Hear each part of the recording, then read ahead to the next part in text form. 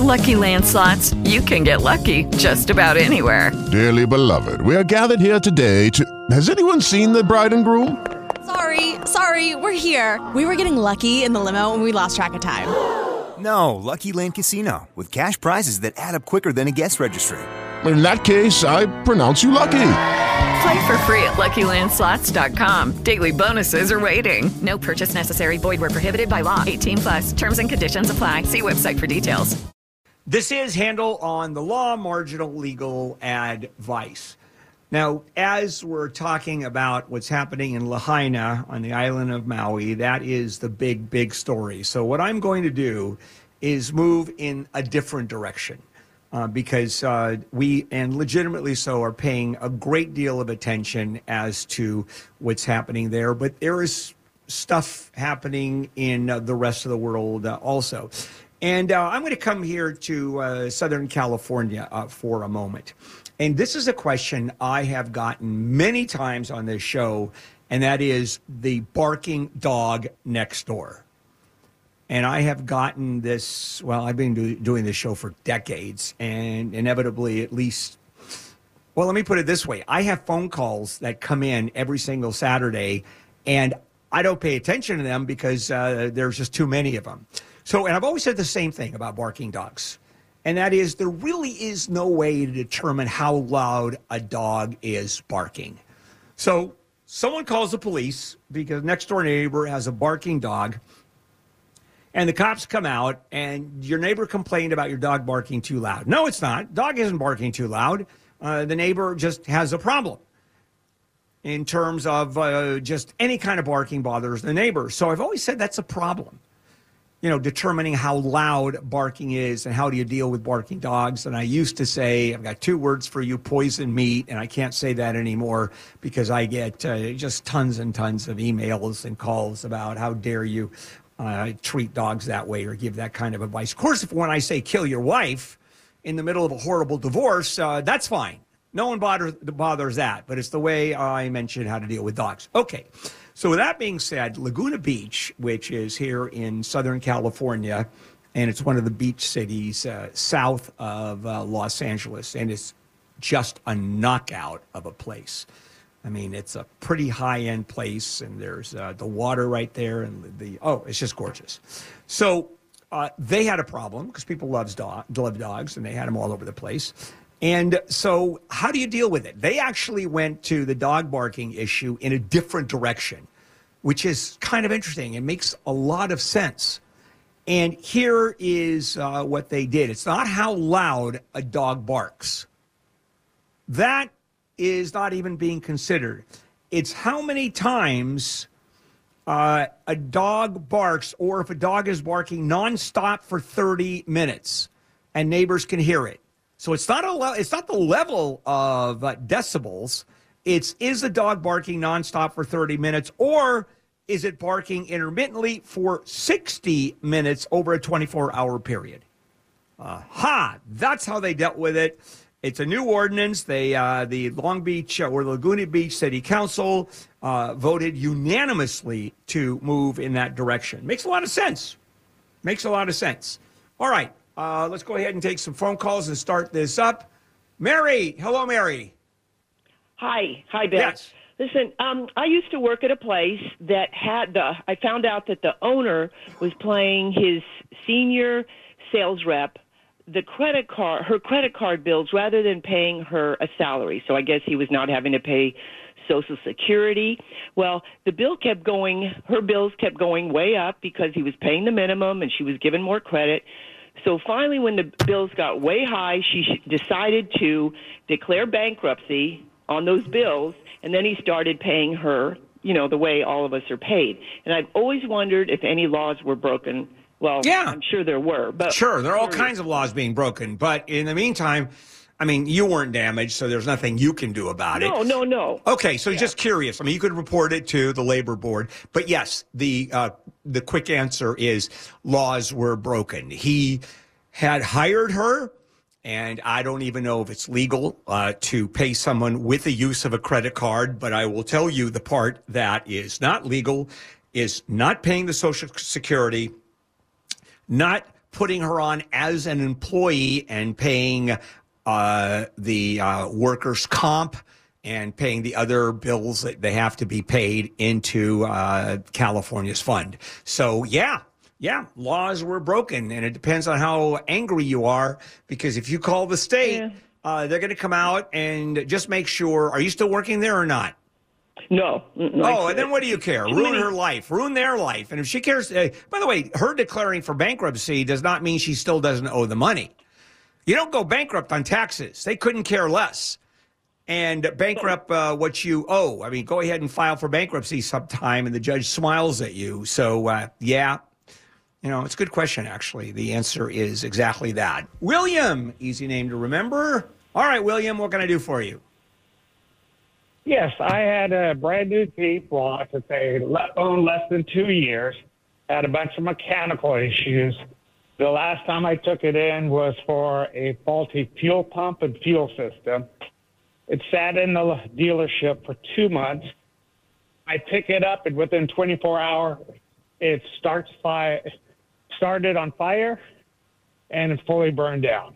Okay. My insurance is going to try to give me a check. Of course, since it's it's 2 years old, it's not going to be covering the full, my loan that's on the car and all the stuff that burned up in the car.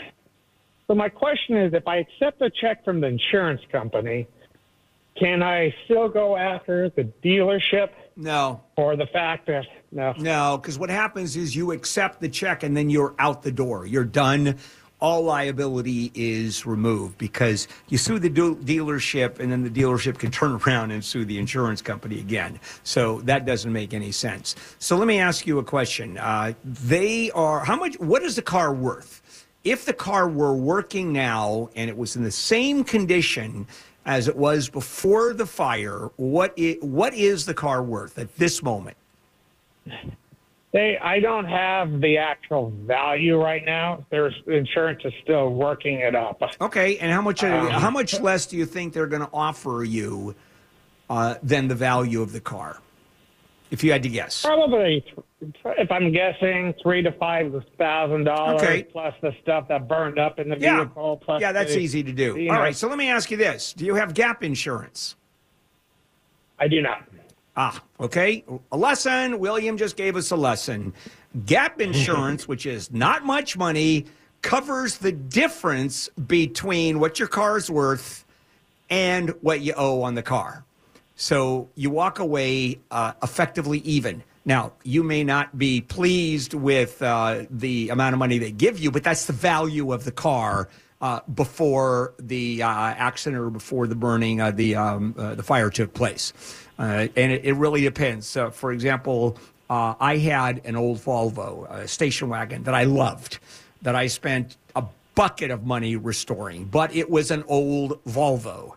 And all it was worth was the value of an old Volvo, and it didn't matter how much I spent to refurbish it and make it almost brand new. So, car accident, right? Someone I know was driving it. I lent it to someone. Yeah, go ahead. Boom, rear ender, and the car is totaled.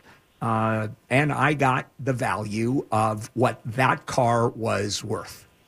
And that's it. I got nailed on that. On the other hand, if you treat a car like crap and you run it into the ground, you still get the value of the car before it was destroyed. So the bottom line is, you argue with the insurance company, they're going to say it's worth, let's say, $10,000. You're going to say, no, it's worth $12,000. And they're going to go, nope, we'll give you 10. You go, nope, I'll take 11. And you go back and forth and argue. And since you don't have gap insurance, no. And the answer is you walk away and you're not suing anybody. That's just the way it goes. Robert. Hello, Robert. Welcome to Handel on the Law. Yes. Good. I had my father passed about 30 years ago, and I got swindled by my younger sister. There was only two of us, and she's passed, her and her oldest daughter, forged things and got their house away from me some kind of way, threatening my life. Okay, hold on a minute. Hang on. I want to ask you a question. And that is, your sister swindled you. How did your sister swindle you? She, at the point time when she died, I was okay with her, so I took her to paperwork and stuff, and we were trying to sell the house and do things. She forged my name on documents. Okay. So let me ask this, okay? Whose name was the house in at the time she died? Oh, my father. He died. Oh, your father. Okay. So, all right. So at this point, did your dad leave a will? Yes. Okay. Who inherited under the will? She was in control of the car. I don't care. I'm telling you, who inherited under the will? Her and I. Okay. Both of you equally, you were supposed to get 50-50. Well, he said that she would make decisions on the house, and then me. Okay, so there is someone who's the effectively a trustee, the executor of the will, and then a successor executor, which is you. All right. So when did you find out that you got screwed by your sister? About a year or two ago. Okay. How did you find that out? How'd you find that out? The daughter told me. Her daughter. Oh, okay. And she forged the document how many years ago? Oh, this has been maybe 30 years. Yeah, that's a problem. Yeah, that's a real problem. You got a big statute issue. And so since it was forged and since you didn't get the property, did you think something was happening there? At the time, no. Okay, well, I mean, if it were, let me quickly answer because we've got to go to break. The quick answer is, yeah, if it was a forgery, you could do something about it. You have to go back, and then you would have had half of the house. The problem is 30 years ago, that becomes problematic. So, unfortunately, it was 30 years ago. Because what if it was 50 years ago and the sister is now dead? And how do you figure out that she forged anything 30 years ago? So that's a tough one. Hey, Arlene, you're up. Welcome to Handel on the Law. Yes, I lost my property a few years back. I'm 88. And at that time, I packed all my stuff up, and I had a very wealthy lady who bought me a trailer and a car, an older car, and just was very concerned about my well-being. And over the years, if I needed a refrigerator or, whatever, it would just suddenly appear the next day. Then I had crystal packed away, vases, and I had one vase that was 4 foot tall. There were 2 imported, and they were worth, one of them sold in Hawaii for $10,000. Wow. Anyway, she had a beautiful house, so I gave her the crystal to put out to enjoy on the basis that I'd get it back when something happened to her. So she rented out part of her house, put the crystal in storage with some of her belongings, and then died. And the lady who was the trustee of her estate refuses to give me my crystal back. There are 3 people. One was a housekeeper, the other was a handyman, and the lady that rented her house, she told all of them if anything happened to her that to be sure I got my crystal back. Okay, where is the crystal? Now, hold on. The lady says I owe her money, so she's not giving me the crystal back. Okay, and the lady who is the trustee of the estate who emptied out the trailer and took all the stuff out of it. So I'm assuming whether the property went into a trust or whether it was part of a will, and if it was in the trust. Yeah, it wasn't in the will, the crystal. Okay, it was a pour over. So here's what ends up happening, unfortunately, is you get to prove that she had, in fact, promised you the crystal back, which, if you have witnesses, is not the end of the world on that one. It's not written, but verbal, under these circumstances, verbal promises work. Now the problem becomes... I get them to go to court, but I could probably get them to do a written, notarized statement. Well, okay, that's not as good as bringing him into court because you have a right to confront witnesses. And if I'm the defendant, I'm going to go, where's the witness? Well, I have a written statement. How do I refute it? How do I question that person to find out if that person is lying or not? See, that's kind of tough. Okay, with that, so we start with that. Number 2, proving the value. How do you prove the value of the crystals in the event that it's gone? And you're going to have to go to court to get a court order where the judge mandates she has the crystal and must give it back to you. And then she says, I don't have it. So now... No, I don't think she has. She had an auctioneer come with her to the trailer when she emptied it out. Okay, so I don't now know if she kept any of it. Well, or you the have to auctioneer find took it. out. Arlene, you got to bring evidence to the table. You can't just say this stuff. Yeah. And so and how much do you think the value of that crystal is if you had to guess all of it? Well, I know that one of the vases sold in Hawaii for $10,000. Yeah, I know. But how do you know? Okay, but here's the point.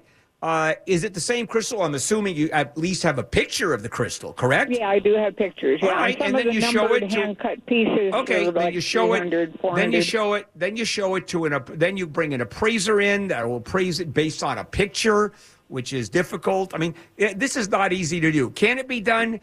Yes. Is it going to be expensive as hell? Yeah. That's the problem. It's a god-awful mess, and I can see that. On the other hand, let's look at this. Free house, free refrigerator, free car. Okay, I mean, the deal is not bad if you just looked at it. Assuming that you are owed the crystal, which, by the way, I don't disbelieve, but it's a question of you believe and you can prove you owe the crystal and actually getting it. And you're going to have to go through a lot of hoops, jump through a lot of hoops legally. Bill. Hi, Bill. Welcome. Hi, Bill. Yeah. I flew into LAX and I rented a car for a week. A day before the week was up, I called the car agency and I extended my rental for another week. And I went to Costco 3 days later, came out. The car was nowhere to be found. Pushed my cart around for an hour looking for the car. Finally called the rental agency, asked if they had it, and they would not say. And they recommended that I file a police report.